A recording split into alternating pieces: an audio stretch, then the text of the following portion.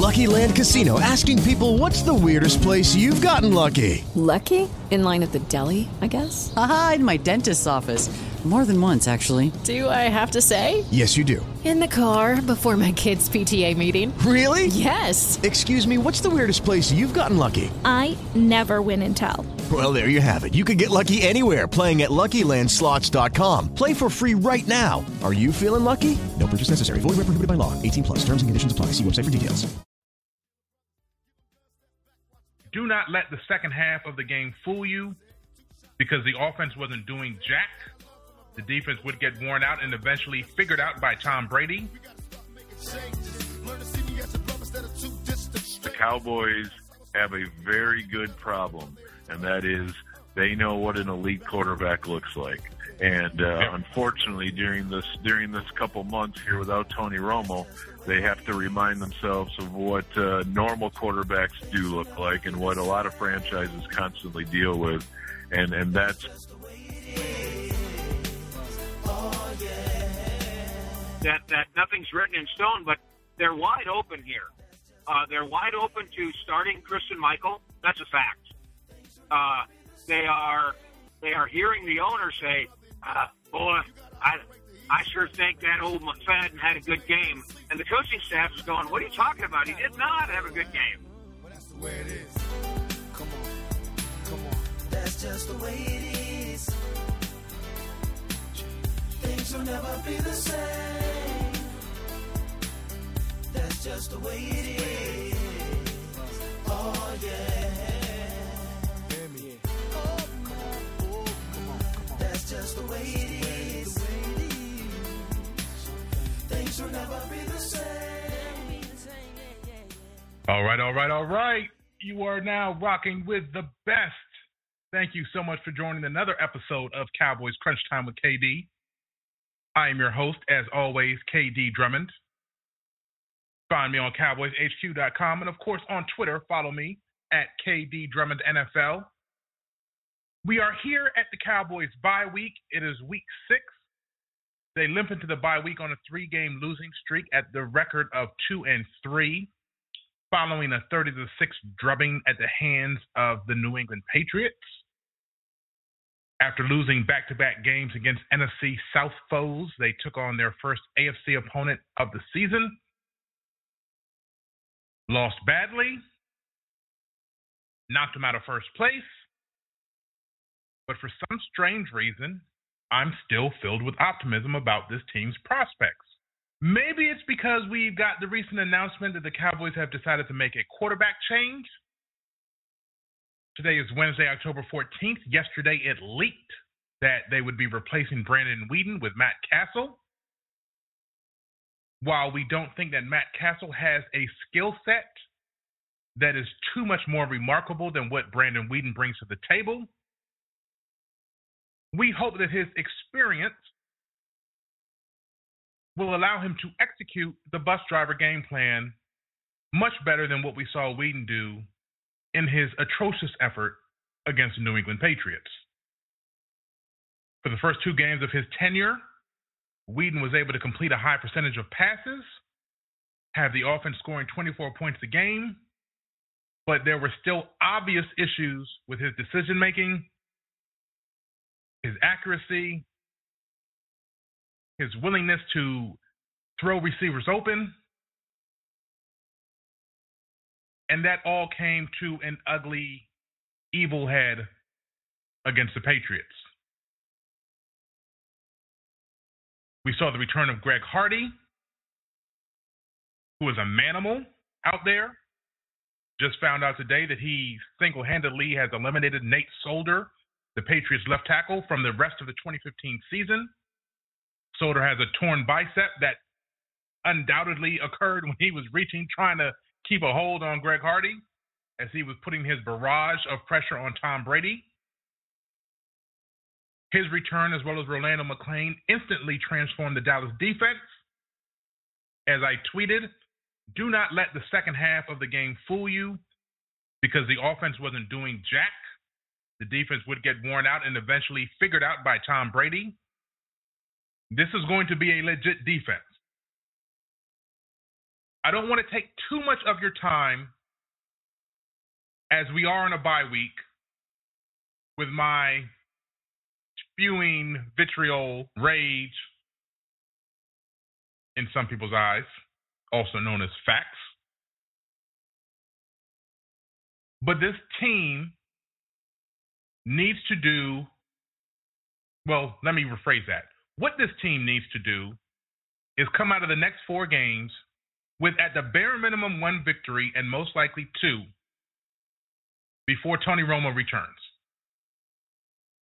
I sincerely think with the defense getting all of these guys back has a great chance to lead this team as long as the quarterback can do his job.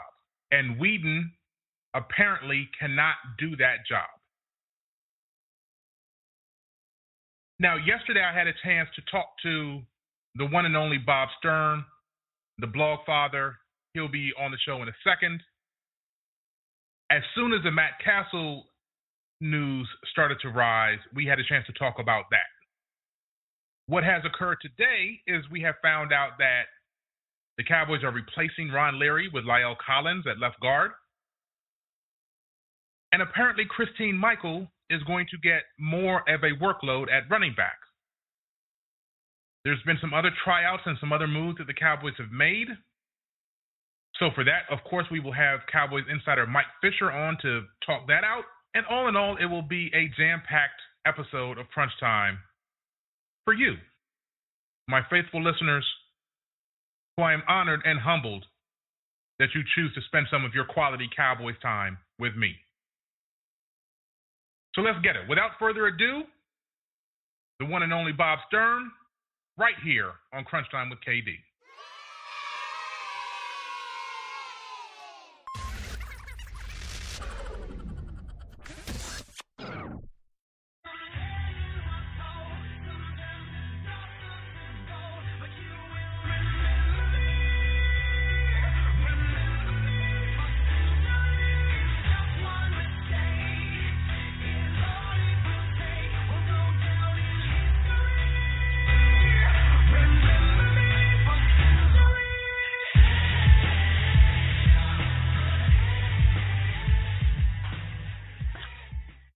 And that's my favorite intro music because anytime we have on this guest, it is a session that you will remember for history. It is the one and only Cowboys Blogfather, Mr. Bob Sturm. How are you doing, sir?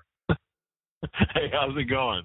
Man, hey, man. Those setups there, it puts so much pressure on me. Hey, man, you always come through in the clutch, man. It's like you're Tony Romo or something. It's amazing how good you are in the fourth quarter. Man, that's very nice of you. Thank you. Great to be back with you, by the way. Yeah, it is a great time to have you on Cowboys Crunch Time here with the Cowboys going into their bye week, or in the midst of their bye week, I should say, and so much is going on through the first 5 games of the season, moving forward as we prepare for the New York Giants. And like I said, so much going on that we had to get your take on things. I wanted to start it off on a positive note because losing 3 in a row, there's very little that people are smiling about right now. Before we get into the plan conversation that I had for you, it has leaked out that the Cowboys have made the transition from Brandon Weeden to Matt Cassell. Cassell will step in and take over the starting quarterback role against the New York Giants. Rumor has it the Cowboys didn't want it to get out, so you kind of got to wonder if it was from Brandon Weeden's camp that kind of let it go when he was informed that he wasn't going to be the starting quarterback. But what's your overall take on the transition, or what Cassell can bring that Weeden wasn't bringing?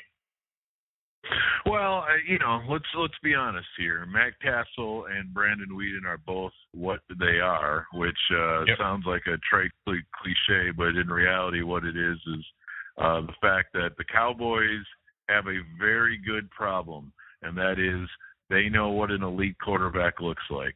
And unfortunately, during this couple months here without Tony Romo, they have to remind themselves of what normal quarterbacks do look like and what a lot of franchises constantly deal with.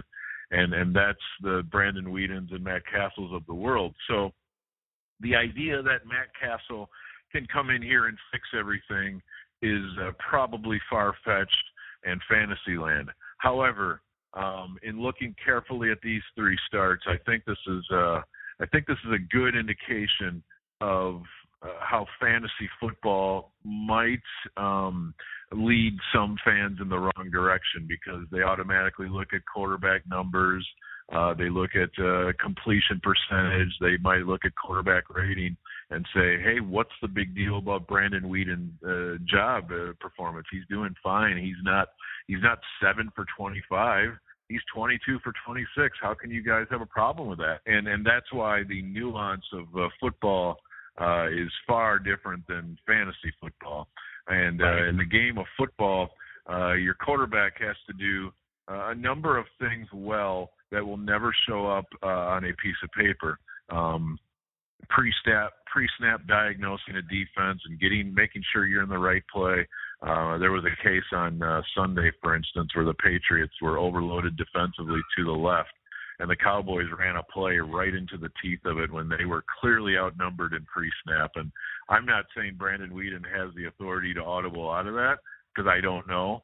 But any quarterback, you might even burn a timeout there, because you're just not going to run into the teeth of the strength of the defense at that level of football and get away with it. So that's a case. And then once the play happens, once the chaos of a play is going on, can he read a defense? Can he get off his first option and do more than just the panic check down?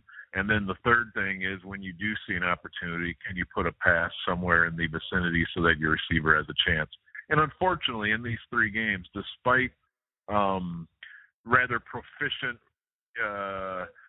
ability to dump it off and play a rather safe style quarterback, unfortunately, beyond that, he had no real pre-snap recognition that I could detect, no real in-play ability to read a defense and decipher what they're doing to you, and then certainly no interest or ability to take chances or take opportunities. I hate to say chances; that sounds risky, but the quarterback game is taking opportunities down the field to not only get yards, but also to back off the safeties and give your running game a chance. So just on all those counts, Weeden was not passing the test. So then you come around to, well, is Matt Cassell the answer? And there's a lot of people that are now acting like if Cassell doesn't throw for 360 and 4 touchdowns, they're going to be mad at those of us who thought this had to happen.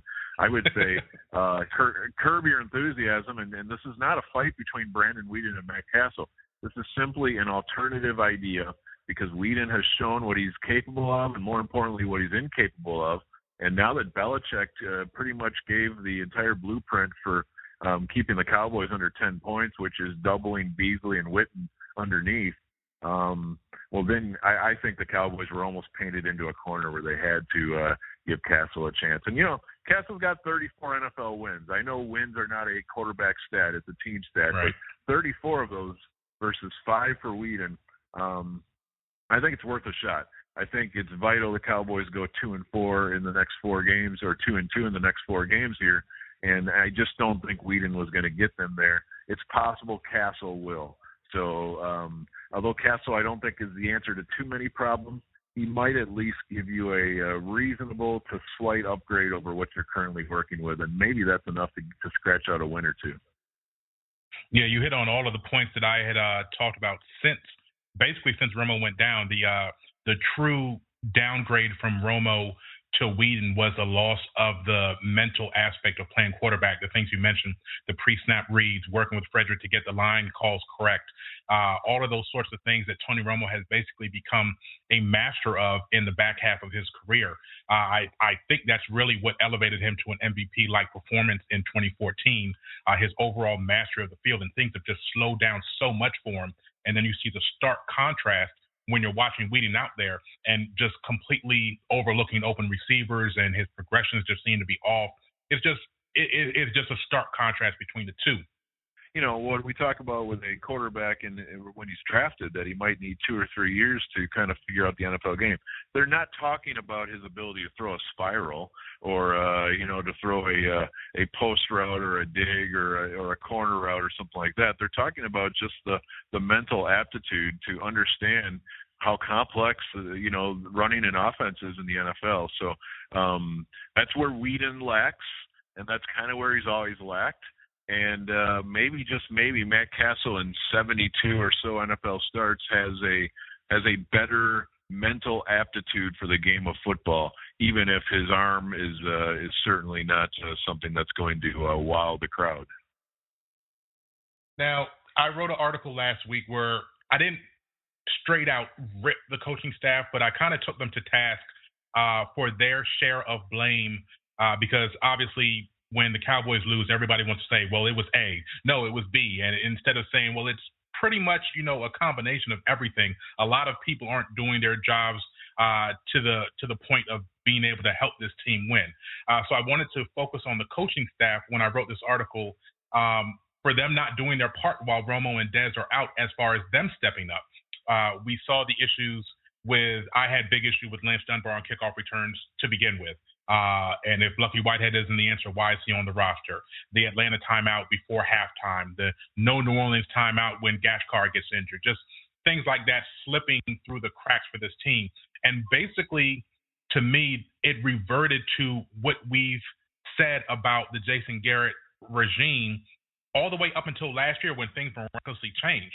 So my question is this sort of who they are, and the greatness of Tony Romo last year kind of masked that issue of the coaching staff, or do you think that it's just more so me finding something to complain about with the coaching staff?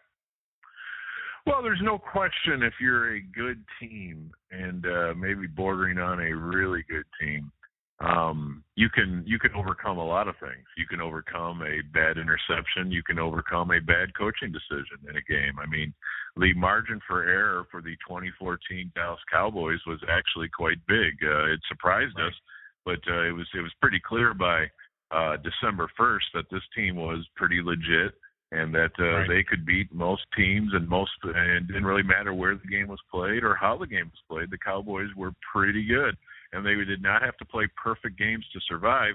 And so, yeah, if you take away, a MVP candidate at quarterback and another MVP candidate at running back and maybe even another top 3 to 5 wide receiver in the sport, you take all those away, your margin for error drops every time. And so now these small errors or at least normal size errors in football, their importance swings your ability to overcome them to a point where, if you mess up 3 decisions in a game with the 2014 Cowboys, you might probably still win. But with the 2015 Cowboys in this current state, blowing that timeout situation against Atlanta right before halftime, that only dings you for a field goal, but that might be the difference between winning and losing with this crew. And yeah, absolutely, the idea of not banging a timeout with that 12-man on the field or even the Gashkar injury in overtime, those are 2 big coaching issues as well there. And so you just start going down the list, and maybe we revert a little bit to the 2013 Cowboys or the 2012. I guess it was 2012 maybe where the game in Arizona was such a debacle, and it looked like Garrett was kind of clueless. Well, the reason those decision stuck out to us so much was that was a 500 team just scratching and clawing and trying to get to 9 wins by any means necessary. So this is kind of how football works, is that the coaches on the lesser teams, they make bad decisions. So do the coaches on the best teams. I can speak with great authority that Mike McCarthy makes a lot of mistakes, but most of them are erased with a really good quarterback who can cover up a lot of problems. But this is just not the year the Cowboys can afford trips and falls at various spots, and I think that's illuminated from quarterback play. Weeden only threw that one horrible interception against Atlanta. What's the big deal? We've seen 3 interception, 4 interception games. Why are you guys so mad about one? The reason we're so mad about one is that one was all that they could handle. And that kind of broke the dam right there. And then, on Sunday there were a couple other throws, maybe more. The ones that bothered me from the Patriots game are maybe the missed opportunities more than the bad throws. But anyway, when it comes to quarterback and coaching, your margin for error obviously is on a sliding scale. And as we see, until Dez and Romo return, and we've been saying until Greg Hardy and Rolando McClain can get here, they've been down so many pieces that their margin for error is pretty much down to nothing. Indeed. And we are rocking with one of the best people that you can ever ask a Cowboys question to, so we're going to milk every ounce out of the situation we can. Of course, the one and only Bob Sturm. Follow him on Twitter @SportsSturm. You will not be disappointed. Let's switch to the defense. You mentioned Greg Hardy, and, Dallas has had a problem with the pass rush for years, and they add a premier pass rusher, and voila, they have a bona fide pass rush against the Patriots. 5 sacks in the first half. Brady had only been sacked 6 times on the entire season up until that point. Now, it came with a bit of a twist as we saw the Cowboys running a dime formation, 3 down linemen, 2 backers, 6 defensive backs. Talk to me about what you saw. You're my X's and O's guy, along with obviously my guy Joey Ikes. Talk to me about what you saw in that dime formation. Well, I mean, it was pretty interesting. The basic 3-2 front that they rolled out is not what we expected. We expected kind of the normal 4 down linemen with 1 linebacker behind it, and this, when you look at it, obviously the difference between a 3-4 and a 4-3 is more of the ability of a 3-4 defense to kind of ambush you and who's coming and who's not, whereas a 4 down defensive line is you know exactly who's rushing and who's not, but it's but they're comfortable with pretty much stating their not following. So I really like this, only from a standpoint that I think Rolando McClain can certainly bring the pain in his own right, especially with a running start. So what the benefit of 3 down linemen and 2 linebackers gives you, of course, is those linebackers come with a head of steam. They can pick the routes that they want to take to the quarterback. They can certainly hide behind a defensive tackle or twist around a defensive tackle and roll out on the other side. So I think they were able to cross New England up tactically quite a bit.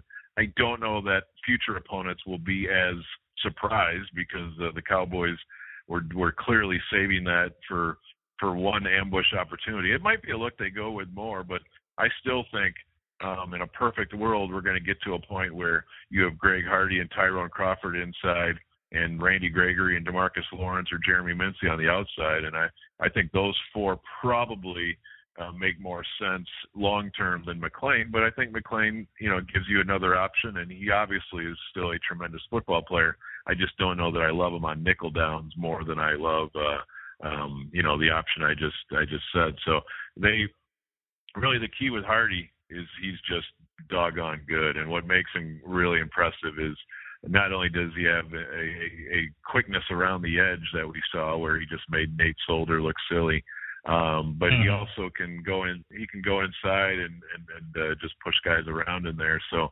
Hardy's a special player.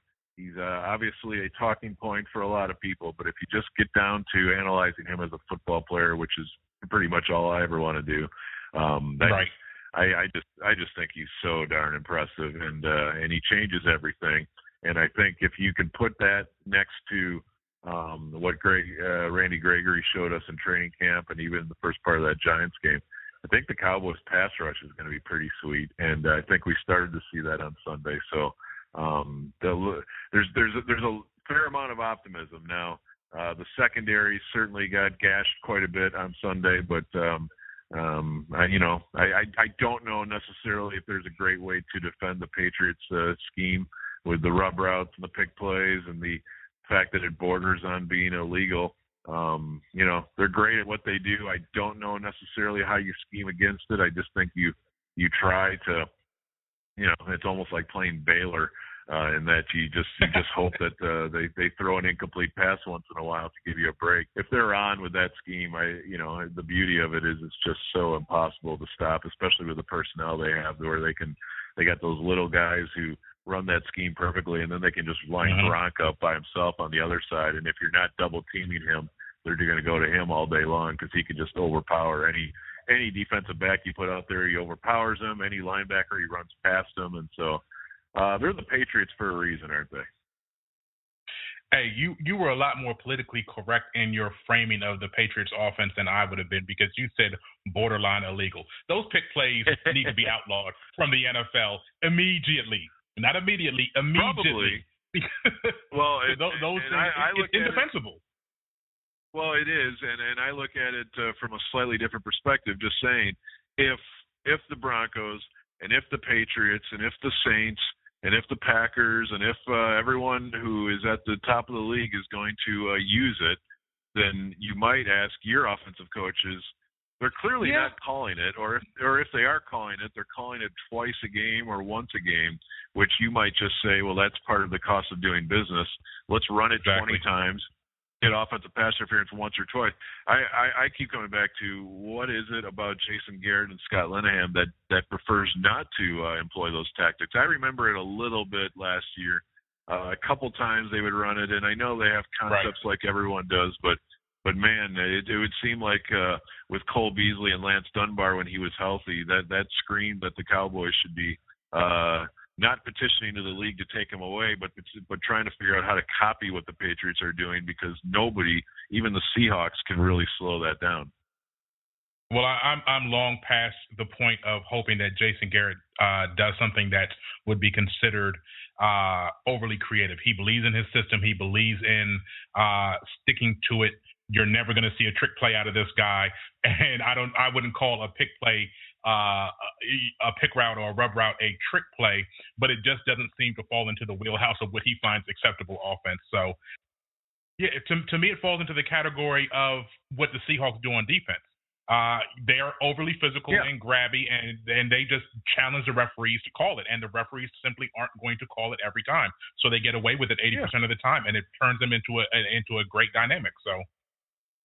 It's Pippen and Jordan playing defense, getting really physical. They're not going to call it every time, and then by the end of the game, the other team is either exhausted, beat up, or spending all their time complaining to the refs, and you're getting away with it again because the league understands that blowing whistles and throwing flags the entire night is horrible television. So they all. They're only going to call the most severe infractions, and they're going to let everything else go. So the Patriots realize this, and that's why they win 13 games a year. And you're right. Garrett isn't much on innovation. He if he had his way, he would run the '92 Cowboys offense, and that's there's nothing wrong with that. But as far as hoping he would. Watch Thursday Night Football and watch the Patriots and say, "Hey, I got an idea here." That's probably not going to happen. No, he believes in what he believes in, and that's all there is to it. You did bring up a great point earlier that I want to circle back around to when we were talking about the pass rush. And the edict is always the pass rush helps the secondary helps the pass rush. It has that kind of relationship. But I have to wonder, when I watch these games and and I hate to slander a player that does things that I could only dream about doing. I don't put myself in the wheelhouse of being a know-it-all or anything like that. But when I watch the Cowboys safeties, I feel a sense of dread on a weekly basis. Tackling has gone downhill. Angles are still questionable. Is there any way that the Cowboys can truly have an elite defense with the safeties, not including Byron Jones, because that might be the transition that they're trying to make as quickly as possible? But with Church and Wilcox, the way that they play, isn't that last line of defense being so leaky and so questionable something that would pretty much always stop this team from becoming an elite defense? That's a fair question. As I look back at 2014, I'm overall I was pretty satisfied with the safety play from the basis of they made sure that there were not too many big plays. If you look back at last season and you're just trying to run through your head about the big giant defensive letdowns, safeties weren't involved too terribly often. So I started thinking maybe Wilcox is turning a corner and maybe Barry Church is figuring it out. And this year the Cowboys have really moved their coverages, and I would love to. I just don't have time to basically go through all the coverages from last season so that I had something to compare to. But I swear the Cowboys were way more cover 3 last year, and this year they're way more cover 1. I just don't, I like to quantify that, and I just don't know necessarily what the numbers are, but it seems like they're in cover 1 all day now, with man free, man in the hole running around with the robber, and that's, often Barry Church, or it could be, somebody like McClain or Sean Lee. But what that means, though, is way more exposure to man coverage, of course, and way more dependency that your safety can clean up messes. And so as we've gone through these first 5 weeks, maybe the safeties are way more exposed in this situation than they were last year. And maybe, I'm using maybe a lot here, but it's difficult to speak in absolutes, but it does seem like in 2015 we have raised our eyebrows at the safety play far more. Is that scheme based? We're asking more of them, and therefore they might not be capable of more. Is that we're missing Skandrick? We're missing a pass rush until this past Sunday. There's something to what you're saying, and certainly Wilcox, taking a bad angle on Julio Jones didn't help, and the even the Barry Church trying to get C.J. Spiller down in New Orleans. Their fingerprints are on more crime scenes in 2015. I'm just trying to figure out. I'm just trying to figure out if the Cowboys are trying to do something they may not have the perfect personnel for, and that's why coming out of the bye week, maybe we see more Byron Jones, and maybe we see more Corey White. I think they want to play more aggressive defense, and that might mean more pressure on their secondary than we saw last year, where they generally had 7 guys back in coverage and they were all helping each other. This year it looks a little more like, look, you got to get this guy on your own, and we'll have a safety back to try to clean up messes. So it's a subtle change. I think close observers are aware of it, but I'm not positive nationally. People know how different the Cowboys defense seems to be running this year to last. Yeah, I think the loss of Skandrick changed everything for the way that this secondary had the potential to play, because I could have easily seen a secondary that had, Carr and Moe on the outside, Skandrick in the slot, and then putting Corey White as the center fielder and having Byron Jones playing the Darren Woodson role, in the slot, on the tight end, doing those sorts of things. But alas, we don't have Skandrick, so we might not ever see what they fully intended, and they're just in scramble mode and trying to figure out what to do with the pieces that are left. Yeah, I think that's right. And honestly, when Skandrick went down, I kind of wondered if they were going to scrap their plans of all this man coverage, but nope, full steam ahead. So I guess we respect that, but now they got to make it work long term. The good news is there aren't too many games against the Patriots on the schedule. Right. Yeah, that makes all the difference in the world, because as I've said since the preseason, the Patriots they're in a double middle finger mode to the entire NFL, and they're just a juggernaut right now. So I would not be surprised to see them standing at 16-0 at the end of the season. So no shame in going down to the Super Bowl champs. Before I let you go, I want to talk about the running game. Yeah, because obviously that's the talk of everybody. The Cowboys were so dynamic last year, and they're struggling so much this year. So let's break it down quickly, piece by piece. Are the Cowboys, scheme-wise, inviting teams to load the box based on the formations that they run? Yeah, well, I mean, there's a lot to that, but yeah, we got a little bit drunk on success last year with this running game. Oh yeah, and that's cool. But some of the superlatives out in the spring and summer are now looking a little foolish. The idea that this is the best offensive line in football. It could be one of the best of all time. You could put a chicken back there running back, and he'll be fine running behind the line. I mean, just all of these things. We don't know if they would have figured it out with Romo and Dez, but given the circumstances they're facing, their running game has been made to look pretty pedestrian, and with that is the idea that playing into tendencies and just being super predictable or stubborn or however you want to say it.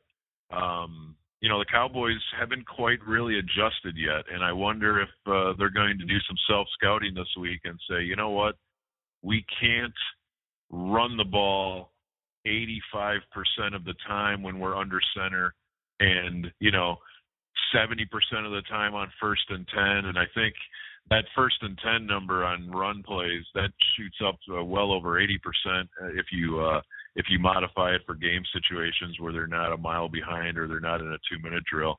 They're even Sunday, their first 8 first downs, 7 were runs, and 1 was a quick pass to Rando, which was essentially a run. And they're kind of using last year's template, even though defenses don't respect last year's offense, nor should they, by the way. The NFL it's like a 3-week league, and you probably know this, but the average listener may be interested to know that usually when you prepare a game plan, you're using the last 3 to 4 games, and those are the reels you're breaking down, and those are the tendencies you're worried about. So any idea that teams are looking at the 2014 Cowboys to prepare for the 2015 Cowboys, that might be true with division rivals who have plenty of time in February and March, but the week-to-week opponents, the Patriots or the Seahawks or any of these one-off opponents this season, they're only using the last month of material for the most part to prepare. And so when they look at this team and they see how predictable the run counts are and really how often it's outside zones versus inside and how little they use man blocking these days, I think the count is almost 90% zone blocking, and of that it's I want to say 2/3 outside zone stretch plays and so forth. It's not complicated. So on first down, if it's a neutral score situation, the Cowboys are running most likely an outside zone play on 1st and 10. That's just that's any opponent who doesn't sit on that is stupid.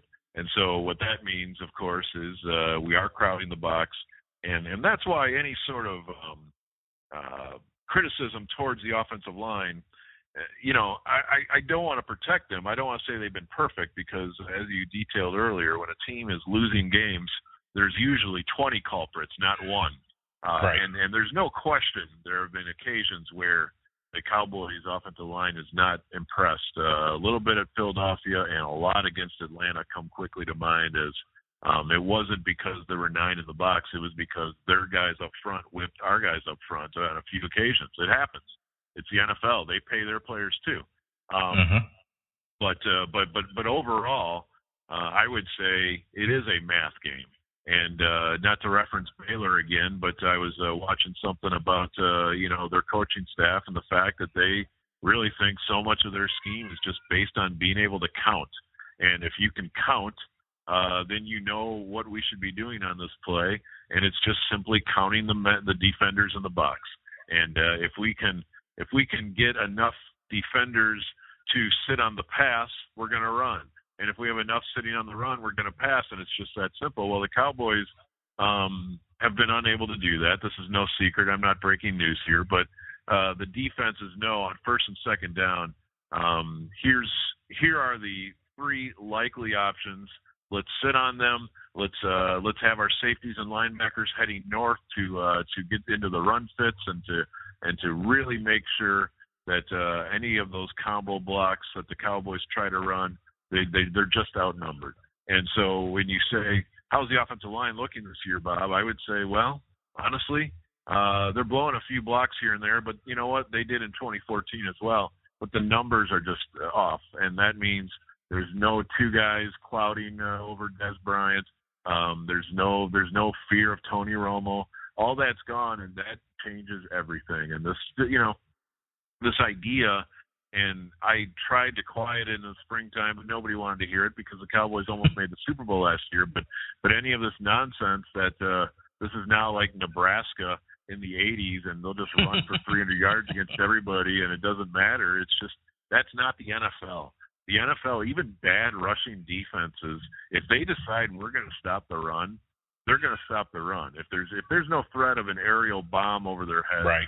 NFL defenses are just too good, and there's nothing 5 offensive linemen or 5 and a tight end or 5 and 2 tight ends are going to do against 9 guys in the box who are determined to stop the run. So I think, and we, on our show, we pretty much predicted this, that when Dez Bryant got hurt in week 1, this is when Romo was healthy. We talked about this. So Romo's still healthy, but Dez is gone. We did a segment saying, you know what, the running game is going to regress substantially. It's not going to look good, and everyone's going to blame DeMarco Murray being gone. They're going to blame Bill Callahan being gone. They're going to blame everything, and really all it is Dez Bryant's gone. And when Dez returns, the math is going to get squared away. When Tony Romo returns, the math is going to go back, and I bet you that the running game may not ever approach DeMarco Murray levels with this cast of characters, but I'm pretty sure the running game will be back to getting, 130 and 135 yards a game, which is probably all anybody wants. Yeah, I, as most of my listeners know, I don't live in the Dallas area, so I didn't get a chance to see the beginning of the Cowboys game because the Cleveland-Baltimore game went into overtime. So I didn't get a chance to go back and watch that until Monday. So I put the tape on, and the very first play of the game, I see the Cowboys. The Patriots had 9 men basically in the box within 7 yards of the line of scrimmage, and the Cowboys still ran the ball. I said, well, that explains everything. that explains how the rest of the game broke down. Their refusal to even change the first play of the game, looking at 9 men staring you in the face right there, and they still ran it, got 2 yards. Of course, that's all they could get. I just knew immediately there how it basically explained how I saw the rest of the game play out. Because in essence, when the Cowboys spread it out, it seemed like there was room for Joseph Randle to run. But for some reason, they do this, and this has been a complaint of myself and Jeff Kavanaugh on 105.3, that the Cowboys, for some reason, are committed to stuffing their offensive line, their tight ends, and multiple tight end sets, and trying to run and bully people as opposed to spreading them out and taking better advantage of one-on-one matchups. And it's just confounding to me that they would continue to do that when there's no threat over the top to try to loosen up the defense. It doesn't make much sense to me. Yeah, and that goes back to, when we talked about coaching, and I didn't really hit on this earlier, but I think it stands to reason, is they just simply have to cross up the tendencies. They can't run the ball 85 to 90% when they're under center, pass the ball 85 to 90% when they're in shotgun, and trust me, they're doing that right now. We keep the numbers closely, and they are absolutely so predictable it's not even funny. And it's really, really important that you, especially when you have no advantage at the quarterback position, that you just don't play into those tendencies. You've got to keep the defense off balance. And furthermore, you've got to roll the dice a little bit more. And that's why, while I don't think Matt Cassell is anyone's savior, I do think Weeden has proven he's not. And they just have to have the faith that once in a while we're going to take a chance down the field. We're going to take an opportunity, as I said earlier. And, honestly, they can't be kicking field goals at the 5-yard line. They just have to realize that the risk-taking is vital right now, and they are playing it close to the vest, and that's not going to work. Oh yeah, this is the type of team that throws 3 consecutive fades to Terrence Williams at the goal line. So, but we can't complain about it because sooner or later somebody will come save us. His name is Tony Romo. We just hope that the season isn't lost by the time he gets back. Mr. Sturm, it is my esteemed pleasure, as always, to chop it up with you here on the show. You are welcome back anytime. I feel like I'm imposing if I ask you to come on more frequently than I do. But you are definitely a blessing to our listeners, and you give the knowledge all the time.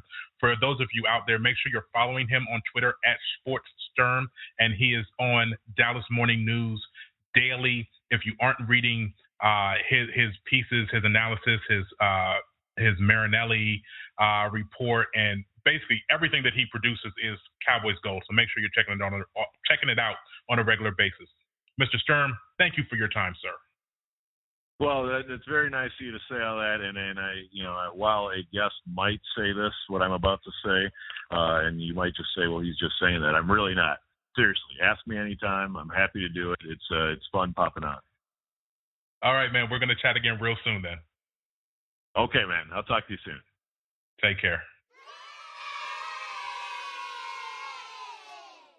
And again, that is the one and only Bob Sturm here on Cowboys Crunchtime with KD. We're going to take a quick musical interlude and be right back with you.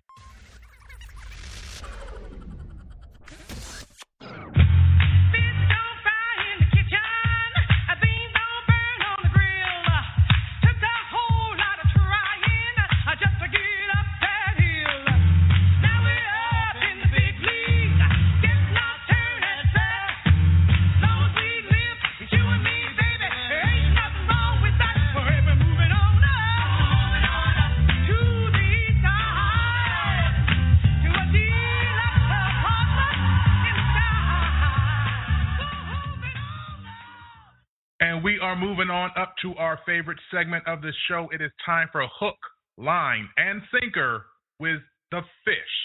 The one and only Cowboys Insider Mike Fisher joins us here on Crunchtime. My man Fish, how goes it, sir? Well, it's we got Rangers and Mavericks, Stars and Cowboys. So the Dallas is on fire right now. It's a full slate for the DFW right now. Obviously, we're recording while the Rangers are trying to keep their postseason alive and move on to the next round. By the time most people listen to this, the decision will already be made.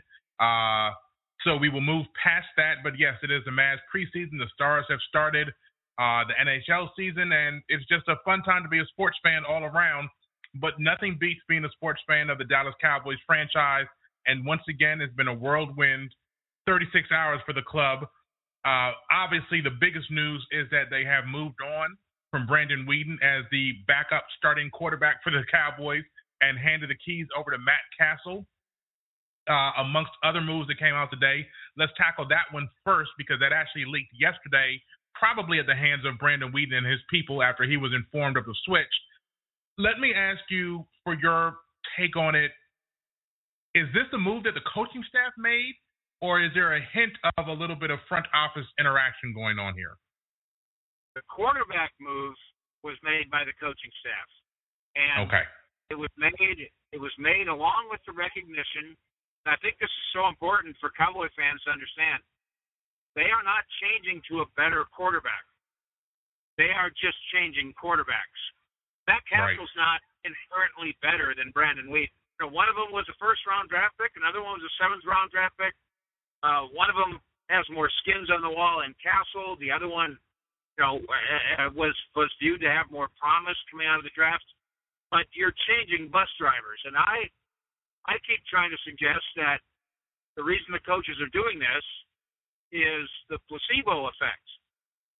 They are feeding Valley Ranch a sugar pill, hoping that Valley Ranch, in its hypochondriac sick state, will feel like, oh, good, it's a miracle solution. I feel so much better.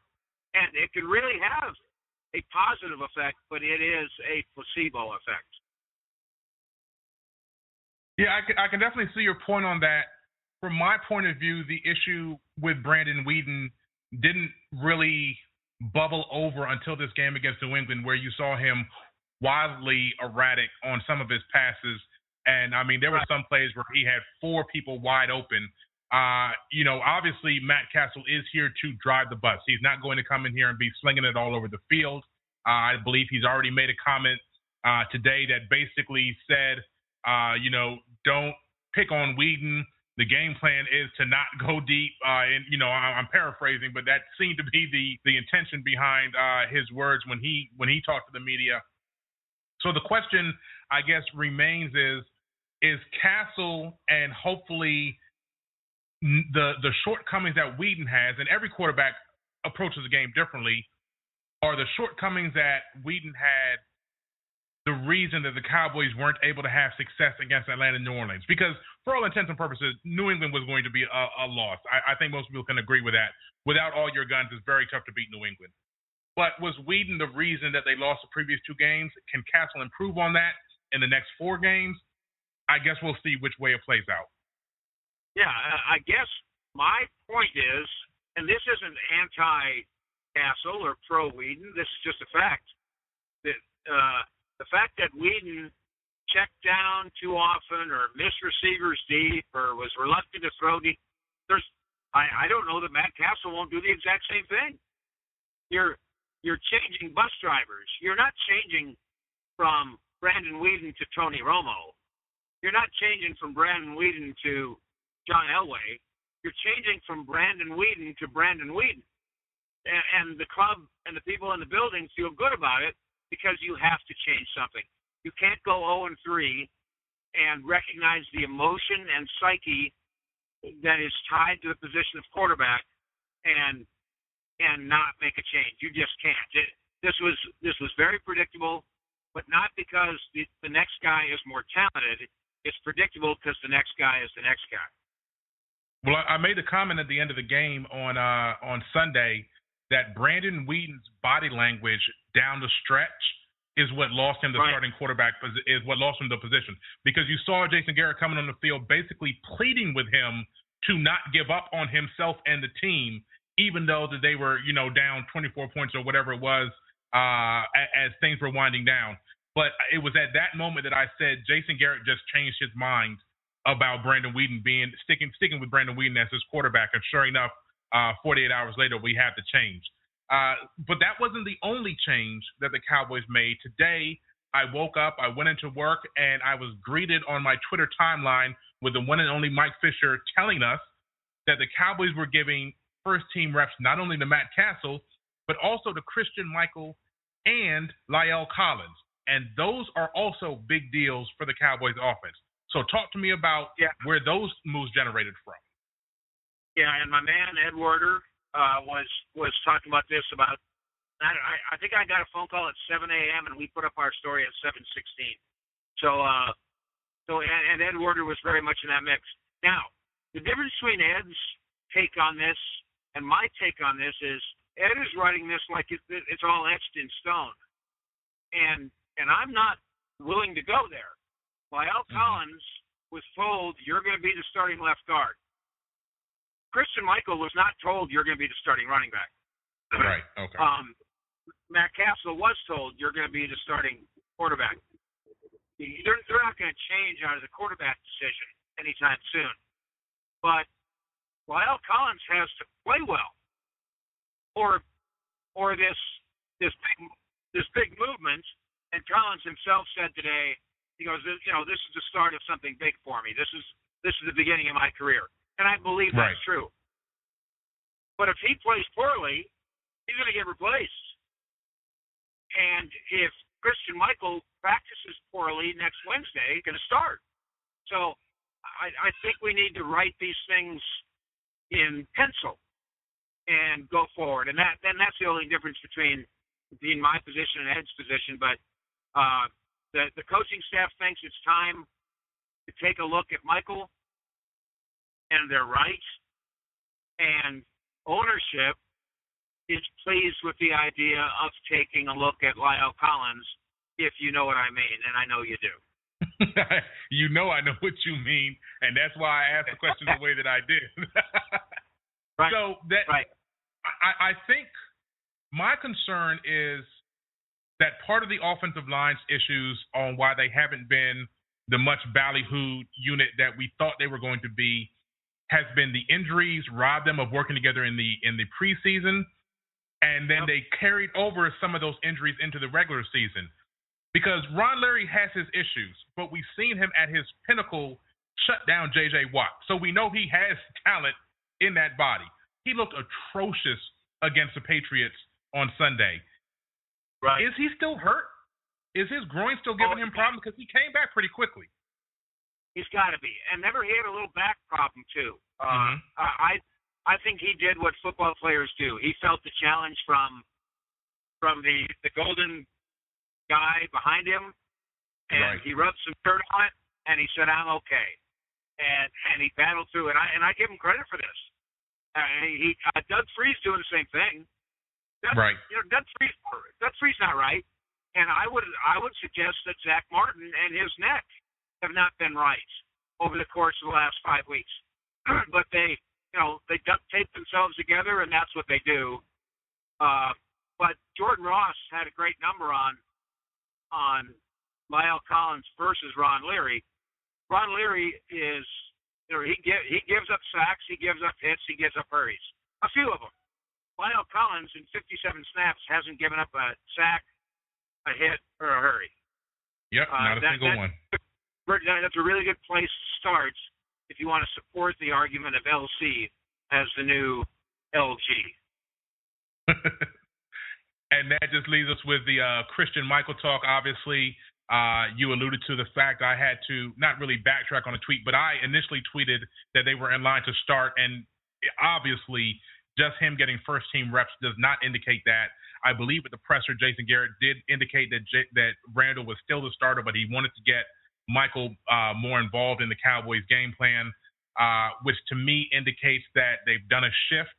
And Darren McFadden is probably, depending on how Michael performs in practice, going to settle into being a poor man's Lance Dunbar, being the passing game back. But the Cowboys also made another move because they had workouts after practice today. And, well, I'll let you carry it from there. Talk to me about what happened post-practice and the moves that the Cowboys made at the position. Well, and all of this establishes, again, that nothing's written in stone, but they're wide open here. They're wide open to starting Chrstine Michael. That's a fact. They are hearing the owner say, boy, I sure think that old McFadden had a good game.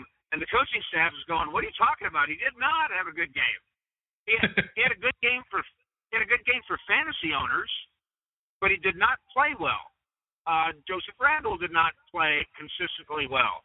And so they give the tryouts to a couple guys that are scat back types. Pete was one of them, and then LaMike James. And I believe that they wanted LaMike James to do really well. I believe they were prepared to have it work, and they were going to add him. Not unlike, if you'll recall, Christian Ponder and that workout. Remember that deal? Right. Yep. A couple weeks ago. They weren't going to trade for Matt Cassell. They were going to sign Christian Ponder. But then the workout didn't go great. Same thing happened today, I think. The workout didn't go great with LaMike James. So they turned to a completely different style runner in Rod Smith, former Ohio Stater, who had some behavioral problems there. He's 6'1", 6'3", 231. He's a gigantic kid, and I don't know if he can play running back in the NFL. What's really fascinating about it, KD, and establishes, once again, they're wide open here. You could paint them as grasping for straws. I choose not to do that. I choose to say they're wide open for answers. Rod Smith returned kicks at Ohio State. At 6'3", 231, he was a kick returner. And so you talk about an out-of-the-box attempt at trying to find answers, maybe instead of the scat-back kick returner, because LaMike James is a kick returner most of all. Maybe the reason you add Rod Smith is you want to see if you can have a downhill runner as a kickoff returner.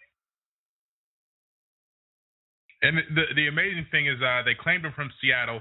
The Dallas-Seattle dance with these running backs is obviously interesting. They traded for Christian Michael, conditional 7th-round pick for him in the 2016 draft. Rod Smith, I guess, was on their either away from them or on their practice squad, so they got him. And, of course, the guy that's currently filling in for Marshawn Lynch is Thomas Rawls, who the Cowboys thought they legitimately thought that they had an agreement with after the draft as an undrafted free agent, and Rawls changed his mind and signed with Seattle. That could have been the Cowboys rookie runner. I have a new article up on Cowboys HQ talking about the 2015 rookie running back class, and in there I obviously have to mention Rawls. They were this close, and I'm pinching my fingers together, they were this close to having that guy in their backfield and possibly being the solution that they keep trying to turn over. So they have a lot of respect for what Seattle's doing in their running back class, and now they have taken another guy from their stable. Well, and this is why, and I really enjoy Twitter, but this is why it also frustrates me. So I've got a lot of guys coming at me and saying, the Cowboys should have signed Thomas Rawls. Well, but they did almost. Right. And then he said, "Oh, I'm gonna date somebody else." I mean, what are you supposed to do? Right. You can't grab him by the hair. Right. The Cowboys scouting department basically viewed Thomas Rawls as worthy of their 8th round pick in a 7th round draft.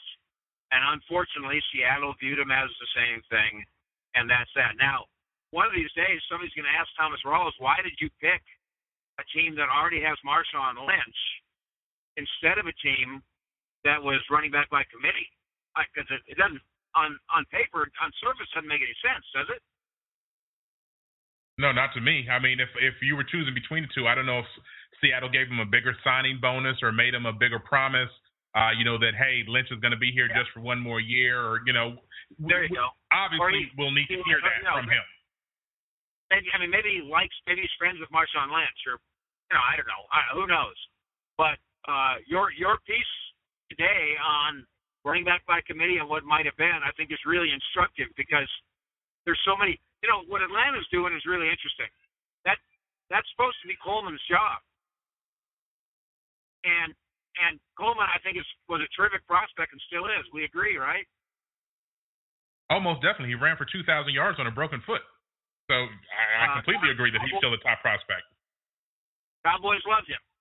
But then he hurt his ribs just a little bit. He's not dead. He's okay. Well, they might never put him on the field again in Atlanta. Right. That guy, Devontae Freeman, who started his role against Dallas, I don't know if anybody's thought of this besides you and me. He's an MVP candidate. For reals. Who in the NFC? He is. What's Atlanta's record? 5-0, undefeated. Okay, and they play in the weakest division in football, right? That's what everybody said at the beginning of the year, but they're sitting there with 2 undefeated teams right now. That's true. But if Atlanta wins that division and he continues on, Devontae Freeman does anything like he's doing, he's going to finish behind the Aaron Rodgerses. I mean, he's going to finish in the top 5 in MVP voting. And who planned that? Obviously, Atlanta didn't. Otherwise, they wouldn't have drafted somebody to play above him. So exactly. There is no exact science here. It's not a science at all, frankly. Yeah, no, that's what it is with the draft. It's a crapshoot. You do all your scouting. You hope that the guy fits your system. And as you can see in the article, not everybody that was planned to be a super stud is coming through. You have, Todd Gurley at the top, and then the other rookie runners that are having the best success are the guys that were at the bottom. Carlos Williams in Buffalo, Thomas Rawls. These are guys that are either UDFAs or late guys in the draft, and then everybody else in the middle that you thought was going to be dynamic in this very deep class has had some struggles along the way. So it's a very interesting take, because we were all married to the idea that the Cowboys had to have one of these guys to take over their backfield, and their running game might be in the exact same situation if they had drafted one of those guys anyway. So it's a very interesting look, and that's why I wanted to get it out during the bye week, just so people could read up. I hope they go to Cowboys HQ, take a look at that article, and see what's going on with the running back position around the NFL. Now, that, of course, is not the only news of the day. The Cowboys did return to practice, and with that, we need an update on the injured stars. We got 2 dynamic guys back from suspension last week, and now we're waiting to hear what's going to happen with these injured guys. So give us an update on the 2 guys everybody is hoping will suit up against the Giants. Yeah, Randy Gregory participated in practice today. This has been a long ankle sprain. It is. There's no question now he's going to be ready against the Giants, and they're going to throw 4, 5, and 6 guys at you as a defensive line that are really going to be. I mean, if they can stop you on first down, you're in trouble on second and third down with this defensive line. Des Bryant did not practice, but Jason Garrett in the walk-off, not on the radio, but afterwards said, well, Des isn't practicing today, but we really like his progress. Well, that's quite a positive statement. he had to make clear that Dez wasn't going to practice on Wednesday, which would suggest that it's coming. And I don't know why anybody's really shocked about this. It's newsworthy, but it's not shocking. It fits exactly the schedule that Dez and the Cowboys have given me and given Cowboys HQ all along. The idea that he might be healed after 6 and would play in less than 8. And here come the New York Giants. Well, I think Cowboys fans worldwide are praying that that can happen. The return of Dez Bryant to go along with the switch at quarterback to somebody that hopefully can perform better than what Weeden did against New England. The defense on the rise. It gives Cowboys fans a glimmer of hope that all is not lost and they won't be sitting at 2-7 when Tony Romo returns. And that's pretty much all that they can ask for is a glimmer of hope. The NFC East teams will play each other over the next few weeks as well. So nobody should be able to separate as long as the Cowboys can get a couple wins. And it's looking like they're on their way to having their full complement of players to try to affect that change. Fish, I'm going to let you go so you can enjoy your time in the sports hub that is DFW right now. Thank you. All right, Fish. We'll talk to you soon, man.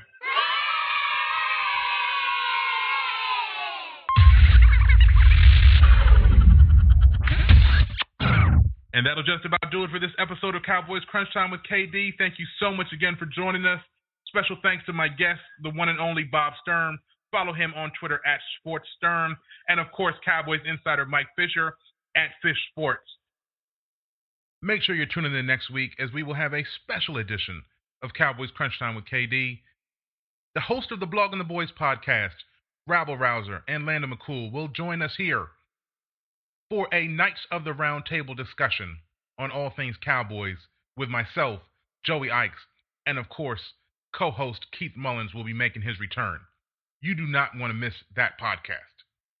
That's it for now. Follow me on Twitter at KDDrummondNFL, and of course, read along, view along, CowboysHQ.com for all of your needs about our Dallas Cowboys. You know what it is. Salute.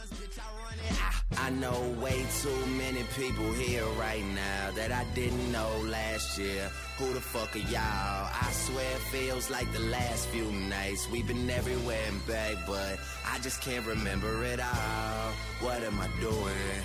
What am I doing? Oh yeah, that's right, I'm doing me.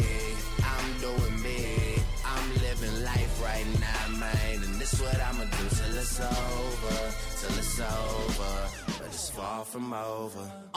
One thing about music, when it hits you, feel no pain. And I swear I got this shit that make these bitches go insane. So they tell me that they love me, I know better than that. It's just game, it's just what comes with the fame. And I'm ready for that, I'm just saying. But I really can't complain. Everything is kosher, 2 thumbs up. Eva and Roper, I really can't see the end getting any closer, but I'll probably still be the man when everything is over. So I'm riding through the city with my high beams on. Can you see me? Can you see me? Get your vibes in on. Y'all just do not fit the picture. Turn your widescreen on. If you thinking I'ma quit before I die, dream on. Man, they treat me like a legend. Am I really this cold? I'm really too young to be feeling this old. It's about time you admit it. Who you kidding, man? Nobody's ever done it like I did it. I know way too many people here right now that I didn't know last year. Who the fuck are y'all? I swear it feels like the last few nights. We've been everywhere and back, but I just can't remember it all. What am I doing? What am I doing? Oh yeah, that's right, I'm doing me. I'm doing me. I'm living life right now, man. And this is what I'ma do till it's over. Till it's over. But it's far from over. Yeah, that's right, I'm doing me. I'm doing me. I'm living life right now, man. And this is what I'ma do till it's over. Till it's over. But it's far from over. With Lucky Land Slots, you can get lucky just about anywhere. Dearly beloved, we are gathered here today to... Has anyone seen the bride and groom? Sorry, we're here. We were getting lucky in the limo and we lost track of time. No, Lucky Land Casino, with cash prizes that add up quicker than a guest registry. In that case, I pronounce you lucky. Play for free at LuckyLandSlots.com. Daily bonuses are waiting. No purchase necessary. Void where prohibited by law. 18+. Terms and conditions apply. See website for details.